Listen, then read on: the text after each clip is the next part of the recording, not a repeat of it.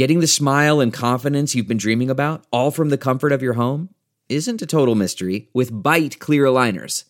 Just don't be surprised if all your friends start asking, "What's your secret?"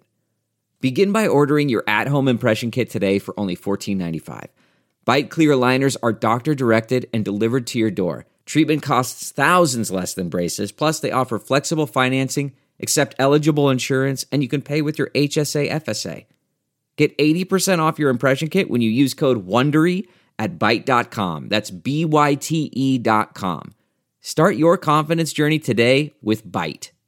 Good morning, I'm Margie Ellisor at Fox 2 with your St. Louis news, driven by Bommarito Automotive Group. The final debate between President Donald Trump and former Vice President Joe Biden last night in Nashville was more civil than their first one in Cleveland. The two candidates sparred over federal COVID-19 policy, health care, energy, immigration policy, and race. Moderator Kristen Welker was aided by a new rule that muted candidates' microphones while their opponent delivered their initial responses to the questions. St. Louis City election commissioners will test their voting equipment today. It's the required check of the system to make sure the machines will work on Election Day. The logic and accuracy test is at 10 this morning at the Election Board office on North Tucker. The Senate Judiciary Committee approved the nomination of Judge Amy Coney Barrett to the U.S. Supreme Court. Democrats on the committee boycotted the vote. The measure now goes to the full Senate. After debate this weekend, a final confirmation vote is planned for Monday. From the Fox 2 Weather Department,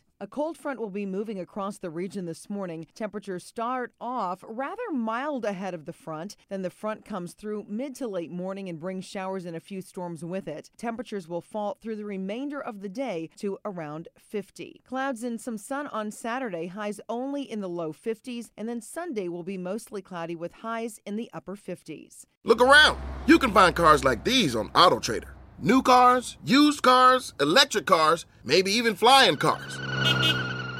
Okay, no flying cars, but as soon as they get invented, they'll be on AutoTrader. Just you wait. AutoTrader.